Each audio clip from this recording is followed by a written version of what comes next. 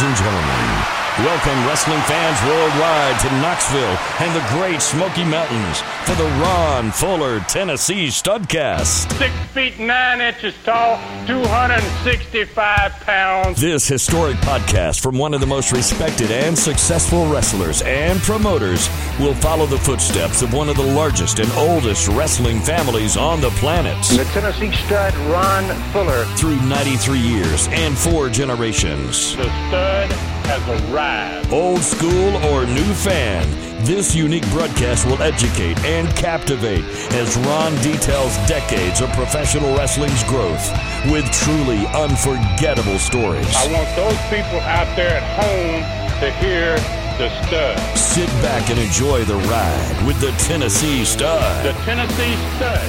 You will learn that name. You will remember it. And now, the Stud is here. Please welcome the creator of the popular 605 podcast and the president of the Arcadian Vanguard Podcast Network, your co-host, the great Ryan Last. Hello again, friends, and welcome to another edition of Ron Fuller's Studcast. I am the great Ryan Last, and it's a pleasure to be with you once again as the Tennessee Stud takes us down the road of wrestling history, sharing his personal tales as well as the tales of his family in and around professional wrestling. Here we are in the afterglow of the one-year celebration. We had giants and chisels in Japan and so much last week, but here we are, and we have a special one for this week. Without any further ado, the Tennessee Stud himself, Ron Fuller. Ron, this is a special one this week. Yes, it is. I mean, we're following a special one with another special one. I feel like this one is really going to be a really great program, very interesting for fans. And interesting time in my life. A lot of things are happening in wrestling at this point, and I'm really looking forward to it. Got the horse all saddled up, and I just say let's just head right into it. I want to go back and remind people that maybe didn't listen to the episode in which my college days of wrestling, playing basketball in college before I started wrestling. I actually wrestled a few times, and those matches were in the Tennessee Territory. Now, Tennessee Territory is a broad territory. It encompasses 12 states. They operated in 12 states. It's pretty amazing how much territory they covered, pardon the pun. But I had matches in Memphis in 68 when I was a junior in college. I had matches in Mobile, Alabama, down further south. I wrestled in Blytheville, Arkansas for my very first match, and I wrestled in Tupelo, Mississippi. So we're in 4 different states in which I had 4 matches when I was in college before I became a legitimate professional wrestler.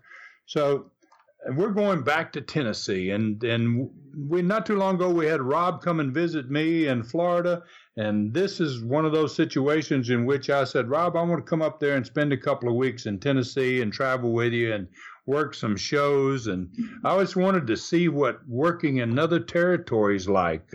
I've only been in the business for a year time now, and I've worked in Georgia, I've worked in Florida. I want to go see what kind of talent they have in Tennessee, how they run their business in Tennessee, and I've got that opportunity. And I fly into Huntsville, Alabama on a Friday night. Huntsville, Alabama is one of their regular towns. It's such a large territory, they run 3, sometimes 4 Friday night towns. It's amazing what kind of business and how far strung this territory is and how far the trips are for the boys and how many boys are there. A tremendous number of guys. Sometimes as many as 100 wrestlers are employed in the Tennessee Territory. So I go into Huntsville, and Rob picks me up at the airport. We go to the matches. We get dressed to go to the ring. It's a 6-man tag. I'm acclimated, and I am into what we do in Florida. And we're still a wrestling territory down there in Florida. And we got the Jack Briscoes and the Bob Roopes, and that element is key.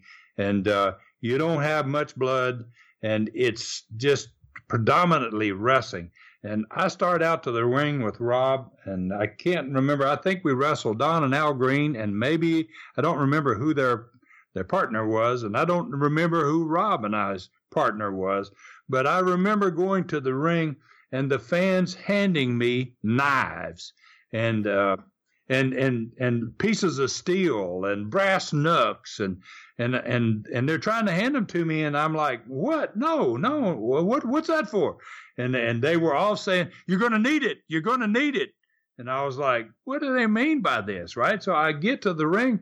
I've got a double handful of gimmicks that's been handed to me by the crowd. And I throw them in the corner. And Rob looks down there and he goes, what you got? And I said, they gave all this to me, man. I said, what is it? What the heck is going on in this match, you know? Well, he goes, hey, you know, it's a little wild here. And he takes his foot and he kicks the stuff out into the floor, out off the apron and out into the floor. So I like, well, okay, here we go. So we get in the middle of this match, and there is no wrestling in it at all. I mean, it's like a brawl. It's a battle from the very beginning. There's 5 guys. Everybody in the ring is bleeding but me. And I'm looking around, and I'm going, what in the world is this? You know, it's so far removed from what we were doing in Florida in this time frame. I go back to the dressing room afterward, and Nick is there. This happens to be one of his favorite little towns, and Nick Gulas, along with Roy, own the Tennessee territory. And Nick comes to Huntsville. He likes, it's his baby. Most people tell me that's the way to describe it. This is Nick's baby. And so Nick, I don't know Nick very well. I've met him a few times and growing up and being with Roy, and we would go to a Nashville office, and he would say, hey, Nick, this is Ron. And, you know, we spoke, but we never dealt in a business relationship. This is our first time to be in a business relationship. I'm actually wrestling for him. And he comes in the dressing room, and he comes right straight to me, and he starts screaming at me, and he goes, hey, boy, he goes, and he talked like, hey, boy, you got a fire. You ain't got no fire out there. He's going to tell me how to work, how to wrestle. And now he's an owner here. And so all the guys in the dressing room, they get quiet. You know, it's like, geez, they never heard him. I guess he goes off on guys. And that's standard for Nick. That's the way people expect him to treat guys and to treat people, because he has a habit of doing that.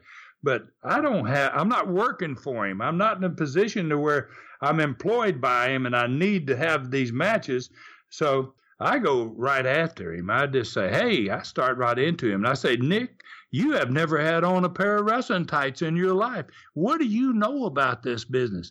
Who do you think you are to tell me how I'm supposed to wrestle? The guys are just looking at each other. I see them in the dressing room. They're like, wow, please, nobody's ever done this to Nick. And he actually gets scared. I stand up and he backs up like I'm going to do something to him. And I just said, you leave me alone. I said, you don't need to talk to me at all about wrestling if you're going to try to teach me to do something that you have no idea what it's like to do. So it was, and then he goes and leaves the dressing room real quickly. Rob goes, oh, Ron. He goes, wow. He goes, wow, man. He goes, hey, you can't do that. Nobody talks to Nick like that. And I said, I don't know Nick, nothing, man. He's lucky I'm here and on this card. I said, I'm only here because of you, you know. So we get in the car and we drive back to Nashville. That's where all the boys live, is in Nashville. So it's a 2-hour drive.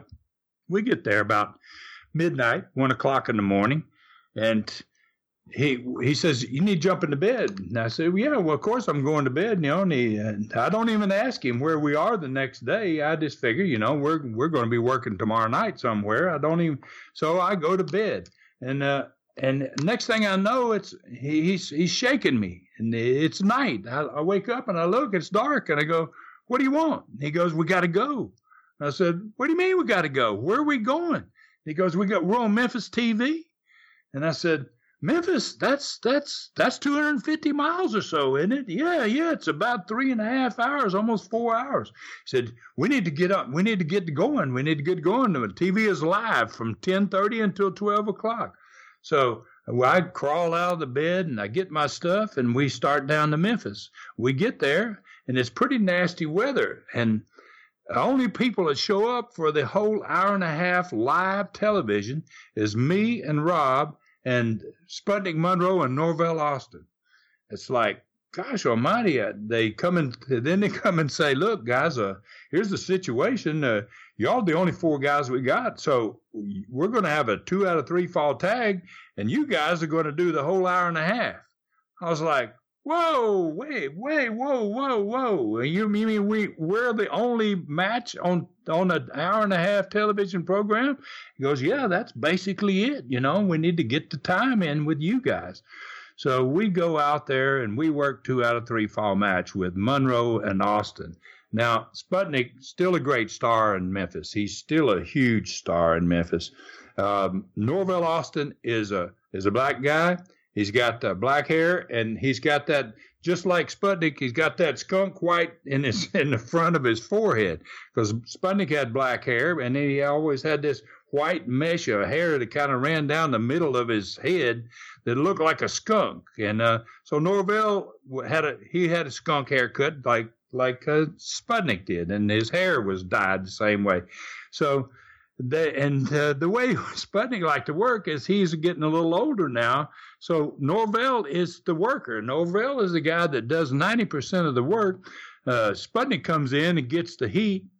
And then when there's a hot tag made, he tags Norvell. And when we come in to grab Norvell and to get Norvell to make a comeback, Sputnik would scream at him. He'd say, run, Norvell, run. So Norvell would take off running, round and round the ring, round and round the studio, out the back door and in the back door. It was like, what in the heck is this all about? We couldn't catch him to do anything to him. So we go back and forth, and we go through this for 3 straight falls, and we get to the end of this hour and a half television. Survive it. And I'm so blown up at the end of it. We do a short interview, Rob and I, and during the course of the early part of the program, more Norvell and Sputnik have an interview. So we go out. I go outside the door, and Lance Russell is there doing the program. It's at the end of the show, and he has a little bit of time left. So I step outside this door into the lobby of the main lobby area of the WHBQ. I believe that's the call letters of that station. Yes, it is. Same station that my dad got this program set up way back in the 60s in 1958, got on WHBQ and started this hour and a half deal, one of the few hour and a half wrestling programs ever in the country. And it being live, it was a fantastic, phenomenal success. Watched by thousands and thousands of people. And so I go out, and in the lobby area, there's only the girl sitting at the reception desk, and she's filing her fingernails. Nothing to do, nobody in the lobby. And I hear Lance in the studio. He stops the referee, and he says, hey, we got a little time here. Go out there and get Monroe and Austin and Norvell and bring them back in here. And so the referee comes out behind me. He goes running down the hallway to the dressing room, and then he comes back. I see him go in the door, and he goes to the microphone. Now they're live, and he says, and Lance says, well, where are they? And the referee says, Monroe and that, and he uses the N word. Ooh. And I hear it. I'm like, oh my gosh almighty. Oh, and the girl sitting, I'm still standing in the lobby. I can hear what's went on in the studio. And all of a sudden, she just throws her pen up in the air, and the switchboard lights up. It's like, wow. I'm thinking they've lost their television. They're finished. Memphis is done. It's just an unbelievable thing to have happened. And so I go in the dressing room. I tell Rob what went on in the studio, and he's like, oh, man, are you kidding me? So, and then I'm sitting there trying to catch my breath, and he says, hurry up, Ron. I go, what do you mean hurry up? He goes, hurry up. We got to go we got another TV to do. And I said, oh, are you kidding me? Where? He said, Chattanooga. I said, oh, man, Rob, that's 400 miles. We're going to go back through Nashville and over interstate, whatever that interstate, I think it's 20 or 25, whatever the number is. It goes from Nashville into Chattanooga. And out we go off running to Chattanooga. It's like, wow. We started at 4:30 in the morning now. We've gone down to Memphis. We've worked 2 out of 3 whole hour and a half television program. Now we're in the car. We're headed to Chattanooga. And he says, we can stop and have a real quick meal, but we've got to make that TV. And it was like at 4:30 or 5. I was like, gosh, man, this is terrible. So we get to the TV, put on my boots, and Rob goes, we go out to the ring. I can't remember who we wrestled on television, but I do remember when we finished the match, I come back in and I'm huffing and puffing again. I was like, wow, man, this is one heck of a day. And he says, he gives me the elbow. Hey, hurry up. I go, wait a minute. What do you mean, hurry up? Where? I start right there. Where are we going now, man? He goes, we're on the house show. We're right here, but he says, if we hurry, we can get down there and maybe grab a little food, and we can get over there in time to work the match. I was like, are you kidding me, man? I'm started counting it up now. How many minutes we've worked and how many miles we've driven and all that. So we go in and we're getting dressed to work in the house show that night, and I'm complaining. I'm like, this is crazy, man. I go, in Florida, we make one television and they send the tape everywhere to all the major cities. I said, what century are you guys in here, man? This is not the way you should do TV. You got all these live TVs. And he says, hey, he says, quit complaining. He says, we could be in Birmingham TV tonight. And I said, are you serious? I said, what time is that TV? And he said, 11 p.m. And he goes, it's in Central Time. Now, we're in Eastern Time. He goes, we crossed the time zone, and we got an extra hour. He said, we can make it there in 4 hours from here. I'm like, gosh, Rob, you're crazy. And he goes, well, Ron, if we were in Birmingham TV, he said, when we finish TV, we'd still have to drive 2.5 hours home to Nashville. And I said, dog. So right then I kind of started talking to him. I said, Rob, I don't know if I'm going to last here very long in this territory if this is what weekends and what your Saturdays are like. And this kind of stuff it was just so different than what we were doing in Florida. It was just amazing to me. When you started out in Georgia and then when you went to Florida, what did you heard about the Tennessee territory? Obviously, your family's involvement with there makes it so that it's not like it's a stranger territory to you. But when you're in the locker room amongst guys who you're now working with, what are they saying about the Tennessee territory? Well, Tennessee territory had all kinds of different rumors about it. And we spoke about that. I told you an instant of my first impression of and my first run-in with Nick. And a lot of guys had that run-in. I remember sitting one time in a dressing room with Jack Briscoe and talking about Tennessee. And I asked Jack, I said, you ever worked Tennessee? And he said, oh, heck yeah, Ron. He says, certainly did, sure did, And I said, well, how was it? And he said, he goes, Ron, I drove into Tennessee in a Cadillac, and he said, I rode out on a Greyhound. And I said, what do you mean, Jack? And he said, they broke me. He said they didn't use me right. He said Nick didn't pay me well. He said they didn't seem to like my talent. They didn't think I was going to be good. He said, I don't know what happened to me there, but he says, I never got a chance. I never got pushed. He goes, and that was the story with a lot of Tennessee guys. I mean, you had to be in a clique there. It was kind of like if you were tight with Nick, you got to work Birmingham, and you got to work Huntsville, and you got to work Chattanooga. Those were his babies, kind of. And if you were tight with Roy, you got to work Memphis and Louisville and the western side of the territory, where there was usually better money, to be quite honest with you, than Nick's side. But it was a strange place to work, didn't have a very good reputation. Like I said, sometimes they had as many as 100 wrestlers there living in Nashville. A lot of those were Mexican wrestlers, guys that they didn't pay anything to, didn't pay them well at all. and they starved people to death, and people would just leave on them without a notice. It was not a good reputation so far as the Tennessee Territory. Now, if you're there regularly, and if you're in the clique, if you were one of the guys that were on top, you're going to make some darn good money in that territory. But a lot of guys, most of those 100 guys that are available for that office are not making money, and they're starving to death a lot. Before this day, what was the previous longest day you had in the wrestling business? About the longest day I can remember. I had not gone to Australia yet. I hadn't experienced that.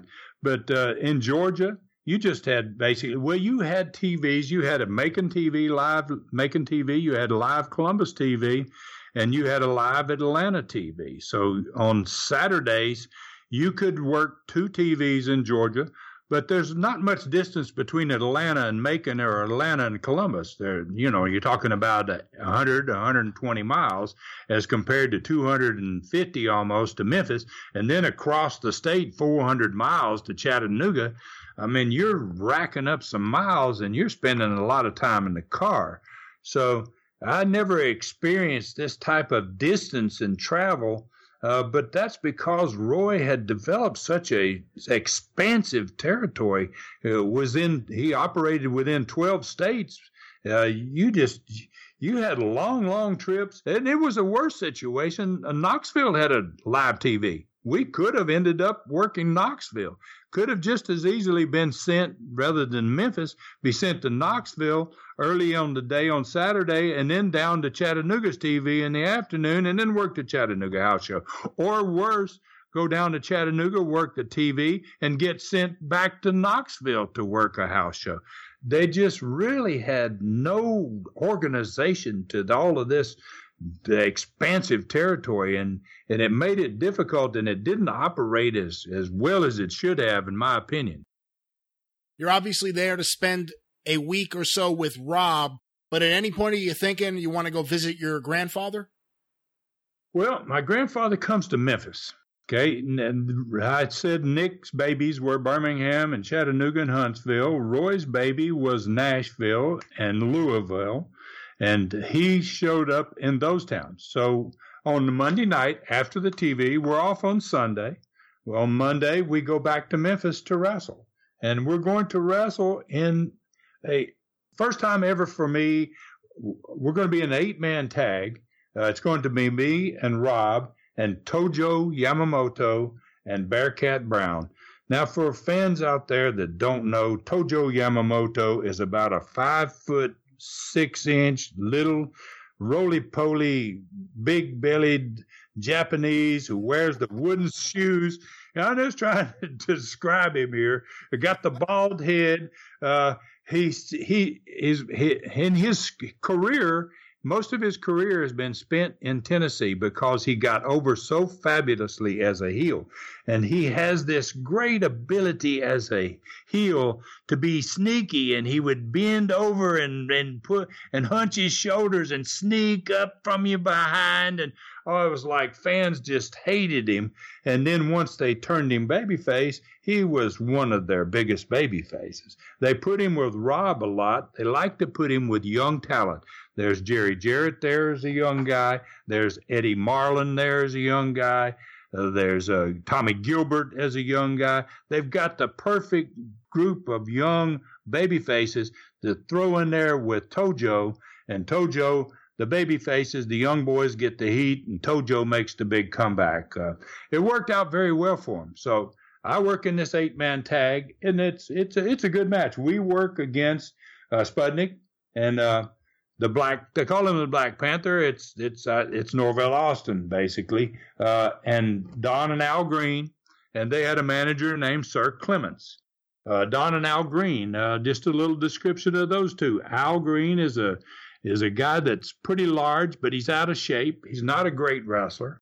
He's not a great talent in the ring, but Don is a total opposite. Don Green looks like a wrestler. He's built like a wrestler. He has great movement in the ring. He is the general. He is the guy that makes it happen for that team. Sir Clements is a little small, exactly like you would imagine a Sir Clements, a little funky hat like he's from England somewhere, and pretty good on the microphone. So that's a pretty good combination. But something else happens that night that really gets my attention is we have the 8-man tag, and then they have a first time ever triple chance 2-ring battle royal. And this is Jerry Jarrett's invention, his creation. Now, he starts working with Roy he's a referee. Roy's secretary is named Christine Jarrett, and that's Jerry's mom. Jerry gets a job as a referee for the company, and then he rides with Roy from Nashville to Memphis a lot. And Roy picks his brain. He's a young guy, but he's very creative, and he comes up with these great ideas. So I'm in there, and I noticed when I go to the ring that there's 2 rings side by side, and it's called a triple chance 2-ring battle royal because everybody starts in ring 1. Everybody's thrown out of ring 1 into ring 2. The last man in ring 1 waits until everybody is thrown out of ring 2 except for one man. They put those 2 guys against each other, and whoever wins gets the money for the battle royal, for the 2-ring battle royal. A great concept. Going to see a bunch of those. In fact, I'm going to do quite a few of those myself when I become a promoter and I start running business. I thought it was a tremendous event. But something happens in here. We're in the dressing room, and Sputnik asked me, he says, and if you think this, people can picture this, Brian, you have 2 rings that are set side by side. They touch each other.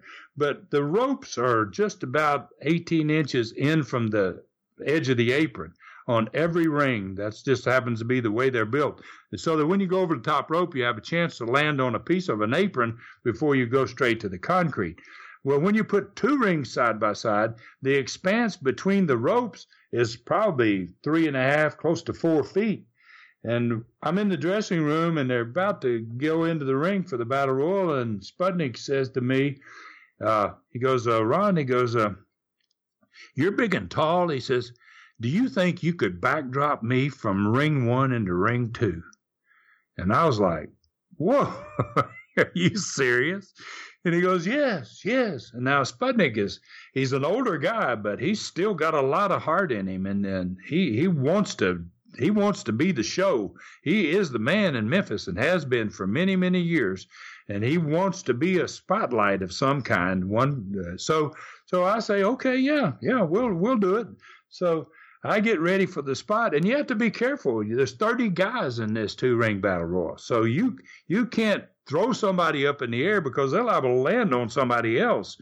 So you have to be careful when you're going to do something like this maneuver. You got to have somebody's out of both rings so that you're not going to send him over those ropes upside down and land on somebody or whatever and hurt somebody. So I shoot him in the ropes, and I'm tall, and he's a shorter guy. He's probably 6 feet or a little less than 6 feet, and he comes charging at me, and he hits me kind of upright because he wants me to launch him, and I'm taller than he expected me to be, and I didn't bend over for as far as he expected I was going to, and when he hits me, I don't really get under his body as well as I needed to, and I kind of get him up in the air, but I have to step back a little bit, and he goes high into the air, so high that I have time to turn around and watch.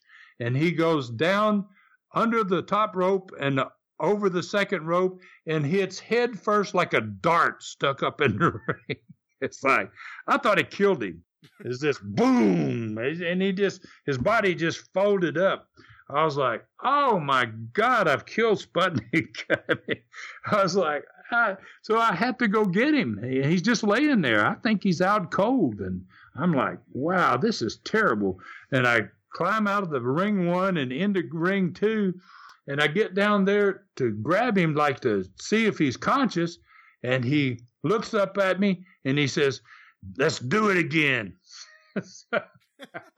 So I pick him up, I shoot him across the ring. When he comes back this time, I get a little lower and I'm ready for him. I send that guy sailing. Wow, it was one of the most dramatic bumps probably ever in the history of 2-ring battle royals. He went from ring 1 all the way over into ring 2 on a backdrop.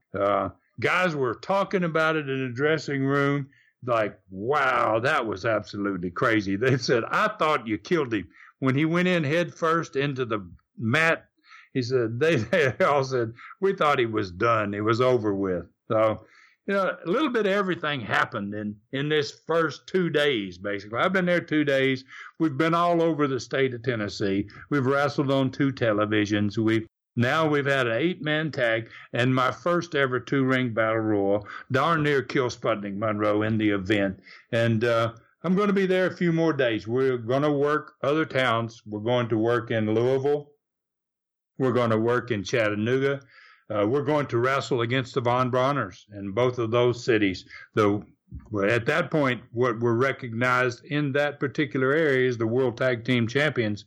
The Von Brauners with Saul Weingroff, great workers, fabulous matches we had with them, really, really good matches. I was very impressed with their talent.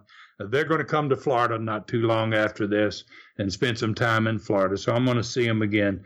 But going to get to work with some different guys and spend a good amount of time. Rob and I, plenty of time in the car to talk, because when you're doing these kind of trips, you got nothing but time. Sputnik was main eventing in Memphis when you were just a kid. What was it like working with him all these years later? It was a thrill. It was a thrill and an absolute honor. I mean, I always loved Sputnik. I loved his talent and his ability in the ring, and his ability on the microphone as well. And I was, when you grow up as a kid, I remember him from the 5th grade. First time I ever saw Sputnik was in the 5th grade, and to be in the ring with him and to be actually wrestling against him is just so. It's kind of it's a real special feeling that you have when you finally get in the ring with some of your childhood heroes. I get to do quite a bit of this in the next couple of years. I'm going to wrestle against guys that I have admired and seen for years and years, especially around in 1970. By 1973, I'm starting to make my mark, and I'm going to wrestle some of the biggest names in the sport. So Sputnik, that night is a real thrill for me. Von Brauners, same thing. We've talked about way back the match in Georgia in which my dad wrestled Mario Galento in front of almost 40,000 people in the ballpark there in Atlanta. And the Von Brauners were on that card against my dad's uncle, Lester, and I think Ray Gunkel. So, I have seen these guys all my life. Don and Al, I remember those guys when I was younger, especially Don. He's been wrestling, Don Green, for quite a while. So it's a real pleasure and a real honor for me, and kind of freaky to go out there and look across the ring at these guys and say, geez, I'm in the ring with them. We will return to the Tennessee territory in just one moment, but first, this word about the latest Super Studcast number 7, Terry Funk and Stan the Lariat Henson. Yesterday morning, one of the best podcasts in history was released. Not one, but 2 of the greatest wrestlers that ever lived will be live on the phenomenal 2-hour Super Studcast number 7. Former NWA World Heavyweight Champion Terry Funk and WWE Hall of Fame inductee Stan the Lariat Henson. They'll both join the stud. Hear the remarkable respect, friendship, and memories between these rivals at tnstud.com or patreon.com/studcast for only $2.99. Then get the fantastic 1-hour rest of the story with all 3 live starting Tuesday, July 31st, free. That's 3 total hours of fascinating wrestling history for less than $3 at tnstud.com or patreon.com/studcast. Saddle up for Funk, Fuller, and Henson. There you hear it, Super Studcast number 7, Terry Funk and Stan the Lariat Hansen. Only you, Ron, could pull this off, getting two of wrestling's all-time biggest superstars. The same show. I mean, what a packed episode. Well, thank you very much. I appreciate that. That's my goal here. I really want to start doing that. I've got a lot of other people in mind. I want to follow these guys with the same caliber of guys, and that is one of the benefits of being where I am and what I've done in my career in wrestling, and the people that I know. And it's pretty easy for me to talk to these guys and say, hey, would you like to do my Studcast or my Super Studcast? And they, I've created friends, and I guess I have some people that, feel like that I'm worthy of it. And so I'm looking forward to doing more of these type. I thought that I wanted to put them both together, but I felt like that maybe to separate them in this first 2-hour program and give them each one a highlight by themselves, and then hopefully maybe we can do something in the rest of the story that might have both of them somewhat involved. And I'm really looking forward to it. That's a great show, and it's a real pleasure to have those guys. It's an honor. I mean, one of them's a former world champion, and the other one is probably one of the baddest son of a guns that ever walked on earth, and Stan Hansen. So it's really a pleasure for me to get those guys. We'll have more information about the Super Studcast at the end of this program, but Ron, let's now return to Tennessee. I had asked you about Memphis and your grandfather, Roy. When do you talk to him? What do you talk about? What's it like when you do see him, when you come to the Tennessee territory here in the fall of 1971? Well, it's a little different. Lots of the stories that I told in the early part of the Studcast, the first 5 were basically all about Roy. And I'm a young boy. Now I'm a man. I've grown up considerably. I'm at 6'9", and I weigh probably 250 pounds or so at that point. And, Roy's 5'8" and about 220 pounds. And I'm a foot taller than he is. And he's a little, and I don't get to see Roy. I haven't seen Roy in many years at this point. I go to college. Roy lives in just south of Nashville, in a little town called Yorkville, just north of Memphis. And he doesn't come. He only sees me play basketball one time in my life. I'm a junior in high school, and he happens to come to one of my best games that I have in the entire year. And I think I was lucky that he came to the game, actually. But this is maybe the first time I have seen Roy in 4 years. So his first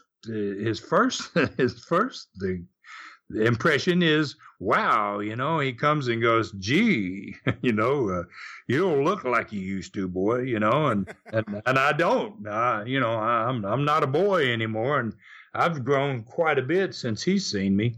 So, Roy is a strange guy. Roy is a character. He spends a lot of time just making everybody miserable with the stuff he does to them.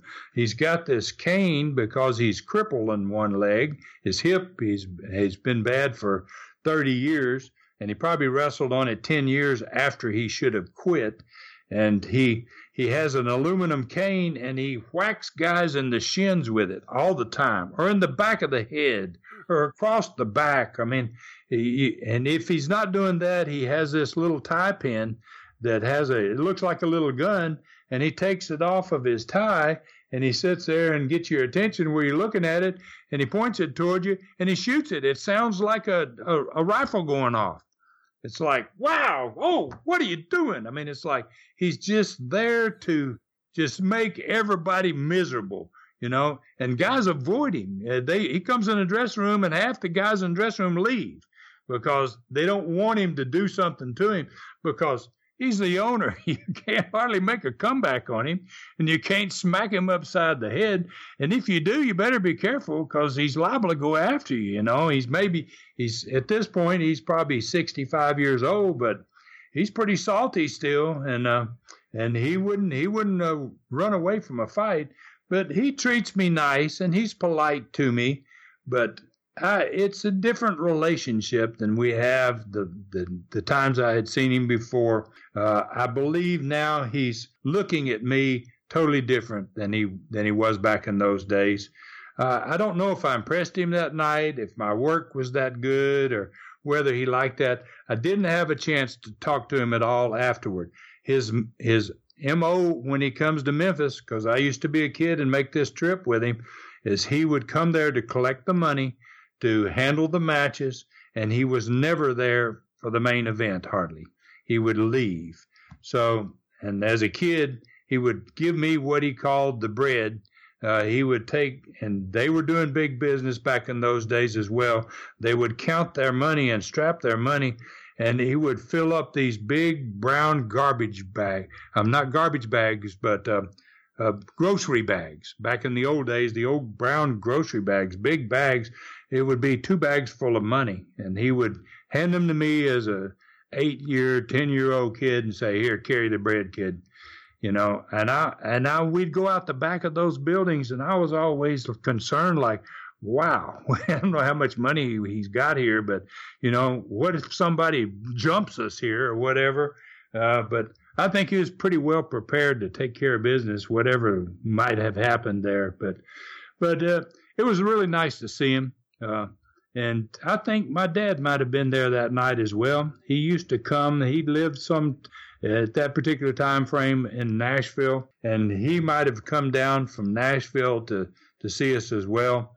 We're going to wrestle in the future quite a few times in Memphis with my dad as partners, Rob and I, and that's a great experience for us. But seeing Roy was absolutely wonderful, but it was not as it was a totally different situation than it was when I was a kid. This is Memphis, but this, of course, is not the end of your trip to the Tennessee Territory. What was next? Yeah, well, actually, what I'd like to do is I want to explain to people kind of what a territory is like and the uniqueness of the Tennessee Territory. I'm going to end up going to Louisville. I'm going to end up going to Chattanooga twice. I've obviously been in Huntsville. I'm going to Memphis twice during this trip. I'm not going to work very much of the actual territory. The Tennessee Territory that Roy established as a young guy in the 30s is massive. He operates, and still to this day, during this time frame in 71, they were operating matches in 12 states. They were operating in Tennessee, Kentucky, West Virginia, Arkansas, Missouri, Alabama, Mississippi, Louisiana, Georgia, and Indiana. It's just unbelievable where they can run you there. They were operating sometimes 5 cities a night because they had all these wrestlers that lived there. They could utilize everybody, and if they did, they had enough talent to run 5 towns in one night. They had major towns that ran on the Birmingham, Monster Town, Memphis, Monster Town. They ran on Monday nights. Bad nights, in my opinion. I thought they would have done much more business had they run those major cities on a weekend, a Friday or a Saturday. But this is the way this territory had been run for many, many years.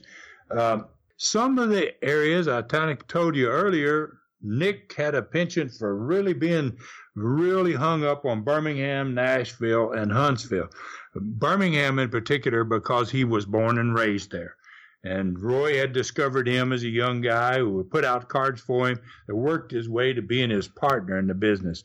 That's quite a darn stroke of luck for a guy like Nick Gulas to end up owning half of a wrestling company that Roy spent many, many years building.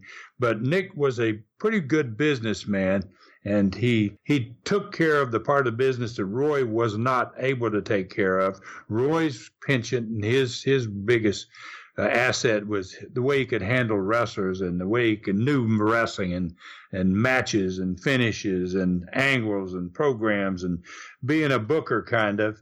And that's what he was. And then he had a booker for both sides of his territory.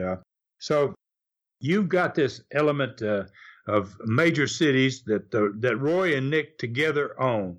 And that's basically the Memphis, Louisville, Evansville, Indiana, Birmingham, Nashville, Huntsville, Alabama. And then because their territory is spread so far, they have to allow people or find people to run towns for them that they can't go there and actually help promote or see how business is being handled to promote the event, but they need somebody in these smaller towns. For instance, Herb, Roy's brother, is in Arkansas and Missouri. He runs towns like Poplar Bluff, Missouri, and Blytheville, Arkansas, and just small little Cape Girardeau, Missouri, small little towns along the Mississippi River, just on the west side of the river. Herb also, during this time frame, begins to train wrestlers, and he's going to train David Schultz. He's going to train Wayne Ferris, Honky Tonk Man. We're talking in WWE guys that are going to go, WWF back in those days, that are going to go to New York, going to become stars up there in New York. They're trained by Herb. Coco Beware gets to be a star in quite a few different territories. So Herb is running these towns, and he's actually training some of these young wrestlers to get into the business. A lot of those guys are going to work for me. Schultz and Honky Tonk Man are going to work for me in Southeastern and Knoxville. They're going to work for me in Southeastern and Pensacola as well, and Continental. So he's got Herb there based in Arkansas and Missouri. Along the Gulf Coast, he still has the Fields boys. They're running everything along that Gulf Coast from Tallahassee all the way into New Orleans. So that puts them into Louisiana. They run Baton Rouge, and they run a few other towns in that area. Their arrangement is with Herb, and their arrangement is with the Fields boys, is they take 15% of the house. They call it a booking fee. They provide them with the talent, and then it's up to that local promoter to promote the matches and make things work. If he doesn't, they can him, and they find somebody else to run those positions. Over in Knoxville on the eastern side of Tennessee, they have the Kazanas. First it was George Kazana. Now it's owned by his brother, who is younger, John Kazana. I'm going to have a lot of experience in that town later on. I didn't get to go there and do TV. I ended up on Memphis TV. I would have Memphis TV was a tremendous TV. I do give them credit for that. They had Lance Russell, one of the very best, and they had a very good program. One of the best in the country, no doubt. And that's what made Memphis such a phenomenal wrestling city. You had the Knoxville in Chattanooga. You had a guy named Harry Thornton that did the same type of deal, kind of ran locally there. And Nick went there on Saturday nights. There was their Saturday night town, a regular Saturday night town. And they did great business in Chattanooga. It was a tremendous wrestling market. Knoxville, during this time frame, is a pretty decent wrestling market too, because John Kazana relies on the Wright brothers, Ron and Don, a guy named Whitey Caldwell, who is a great babyface, and their Tennessee territory is full of so many great heels. That territory during this time frame is a tag team territory, filled with fabulous tag teams, as good as anywhere in the world. And they utilize them. 2 out of 3 matches were tag matches. They had very few single matches. So that was unusual for me. I wasn't used to that. That was totally different than what they did in Florida at the time.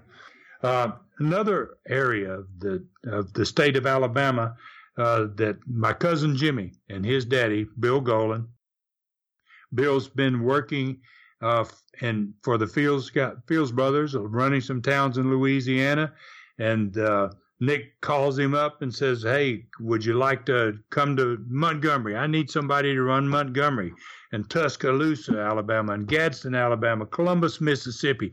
Starts naming off a bunch of towns. So Bill and Jimmy. Now Jimmy is starting to wrestle. He's a young talent, but Jimmy, in my opinion, is one of the greatest workers that has had very little acclaim about his ability. Jimmy has been a great worker all his life. And Jimmy goes and gets put on top by his dad, Bill. And my brother's going to go in there and start booking for him in 1972. So They're now in Montgomery. They pay 15% booking. It's the same situation for all of these different promoters, and it's all run in that type of manner that we're going to send you wrestlers, and you're going to pay that 15% booking commission. And it kept them making money not only in the towns that they own, and they own all of them basically, but it gives them the opportunity to make money in towns they wouldn't be able to run if they ran it in any other form. Bill Golden was in Montgomery. What about Phil Golden, who ended up running opposition in Kentucky?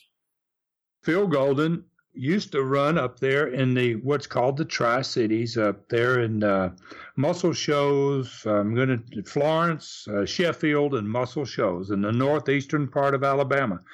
I think Philip was up there in the northeastern part of Alabama at that point, and Bill was down in Montgomery. Now, Bill's relationship with us and my family is pretty remarkable. Jimmy's mother is my dad's sister. So Roy's daughter is Ruby. Her name is Ruby, and she marries Bill. And Bill gets into wrestling, starts off as a referee. Then he gets more knowledge. He turns him into a promoter. He does a little booking. He's a kind of like a guy that has a lot of ability, and he's a hard worker. And Jimmy sees all this as he's growing up and starts picking up on a whole lot of it. And Jimmy is going in this same time frame. I was looking at some figures the other day that really I couldn't believe. Jimmy actually got to wrestle a world championship match before I did. And he's 2 years younger than I am. He wrestled Dory Funk Jr. in Montgomery 6 months before I wrestled Dory for the first time in West Palm Beach. So he gets a title shot, a world title shot, before I get a world title shot. And so then they run a great business there. And this is, you might find, I think fans will find this interesting too, is the Walking Tall story, Buford Pusser. Buford Pusser is a personal friend of Bill Golden's. And Bill, once the movie is made, Buford becomes a huge star, obviously. So Bill gets Buford online to go and referee matches for him. He referees Jimmy's World Championship with Dory Funk Jr. The referee is Buford Pusser of Walking Tall fame. So now Bill's drawing big money. He's running towns in Alabama in the area in which Buford is most famous, and he's taking advantage of this talent and this name that has been developed from the movie business, and pretty smart on Bill's part, and it just shows you these guys are creative and they're using their heads and they're making money for Roy and Nick. Going back to your trip to the Tennessee Territory here in the fall of '71 with your brother Rob, what were your takeaways when you go back to Florida, when you leave there? What are you thinking? Are you thinking you ever want to return there? Is it an experience that was positive or negative? What are your thoughts at that time? That's a good question. My thought was really that there's such a difference between the mindset of the owners of the two territories. You've got Nick and Roy, who are filling their bottom rung of wrestlers with Mexicans and guys that can't work, and just trying to have bodies there that they can send out to this area and that area, and their style is really, I was really not fond of their style. I thought that there was way too much blood and way too little wrestling. And so I came away thinking that, this is, if I ever have a chance to run my own company, I don't want to go that direction. I don't want to run it like they were running their business. I don't want the influence to be on fighting and that type of stuff. I wanted the influence to be in wrestling. So when I go home to Florida, I'm happy, because it makes more sense to me what Eddie's doing and what Dad is doing there than what Roy and Nick is doing in Tennessee. And even though these Tennessee houses are big, they're drawing good money. It's amazing to me that they're filling these big arenas. But I keep thinking that like most of the time, when you're doing too much and there's too much blood and there's too many stipulated matches and Texas deaths and whatever they all are, then it's not good for the future. It doesn't bode well for the future of your territory. And I kind of got that lesson out of this, that they're doing really good now, but what's going to happen 5 years down the road? And what's going on in Florida in this time frame is just the opposite of that. There's a growth spurt that's beginning to happen. You can see it. I see the towns coming up. I see them bringing in the Mr. Wrestlings and they all these amateurs on from all different levels. Ken Mantell and a lot of different guys that have these great backgrounds, these great wrestling backgrounds, and their focus is on wrestling so much that I feel like that they're going to grow. And boy, it turns out that they really are. I think I mentioned in the program 2 programs ago about how they'd given a $500 guarantee, which had never been done in the business at that point, and how they started to get this influx of better talent. That influx is not going to stop for 3 years or 4 years or 5 years. Florida is going to be inundated with great wrestlers, and a lot of them are just that, wrestlers. They're not the brawlers, and they're not the type of guys that won't make it in Florida. I mean, you couldn't take an Al Green and a Don Green and bring them to Florida and make stars out of them because they don't have enough wrestling ability. I was always impressed by the fact that Eddie and Dad were so much into actually having big-time wrestling matches and even putting a lot of babyface matches together, which was unheard of back in those days. You didn't see that going on many places. You know, and then talking a little bit about the way Tennessee operated their territory, it's not so different from a lot of other territories. If you look at Georgia during this same time frame, you've got a northern promoters that own the Atlanta and Augusta, the northern part of Florida, and you have Fred Ward down there that is in Columbus, Georgia, and Macon, Georgia, and basically the southern part of the state. So there's divisions. Even in Carolina, you've got promoters that are in small towns like Roanoke and places like that, local promoters. I think a lot of promoters, maybe even Crockett looked at this. Promoters have seen that certain things about the Tennessee territory made real sense. And the fact that there was such an expansive area and they were able to bring these local people and put those local guys in positions to help them to operate these towns so they didn't sit there and didn't have opposition. Because if they sit there long enough, somebody's going to say, well, I want to have my wrestling there. You didn't do that in Tennessee because Roy's going to come get you, but in a lot of other places, they would have been inclined, if they weren't having matches on a semi-regular basis, then they would be looking to try to open up there themselves. Well, with that, Ron, it's time to wrap up another episode of the Studcast. Of course, we want to remind everyone that you can like Ron Fuller on Facebook, the page Ron Fuller, the Tennessee Stud. You can also follow the Tennessee Stud on Instagram and Twitter at Ron Fuller Welch. You can follow me on Twitter at Great Brian Last, and you can hear me each week on the 605 Super Podcast at 605pod.com or wherever you find your favorite podcast. You can get your Studcast, Super Studcast, and you can also take a ride through the Stud store for stud photos and the popular Studcast t-shirt by going to tnstud.com. Of course, like we said, that is where you can go for the Studcast as well as the Super Studcast. You can go to tnstud.com or patreon.com/studcast, only $2.99. Don't forget, Stan Hansen and Terry Funk live together. Super Studcast number 7, available now, tnstud.com or patreon.com/studcast.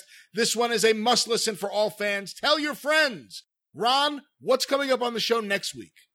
Well, next week, we're going to go back to Florida, and we're going to go back to Florida to a different group of wrestlers than what has been there. So there's, like I said, there's a huge influx of new guys.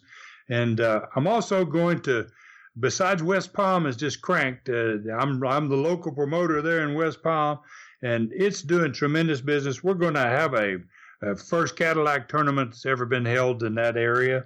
Going to have some tremendous matches in West Palm. I'm going to be talking about my first World Championship match with Dory Funk Jr. I'm sorry.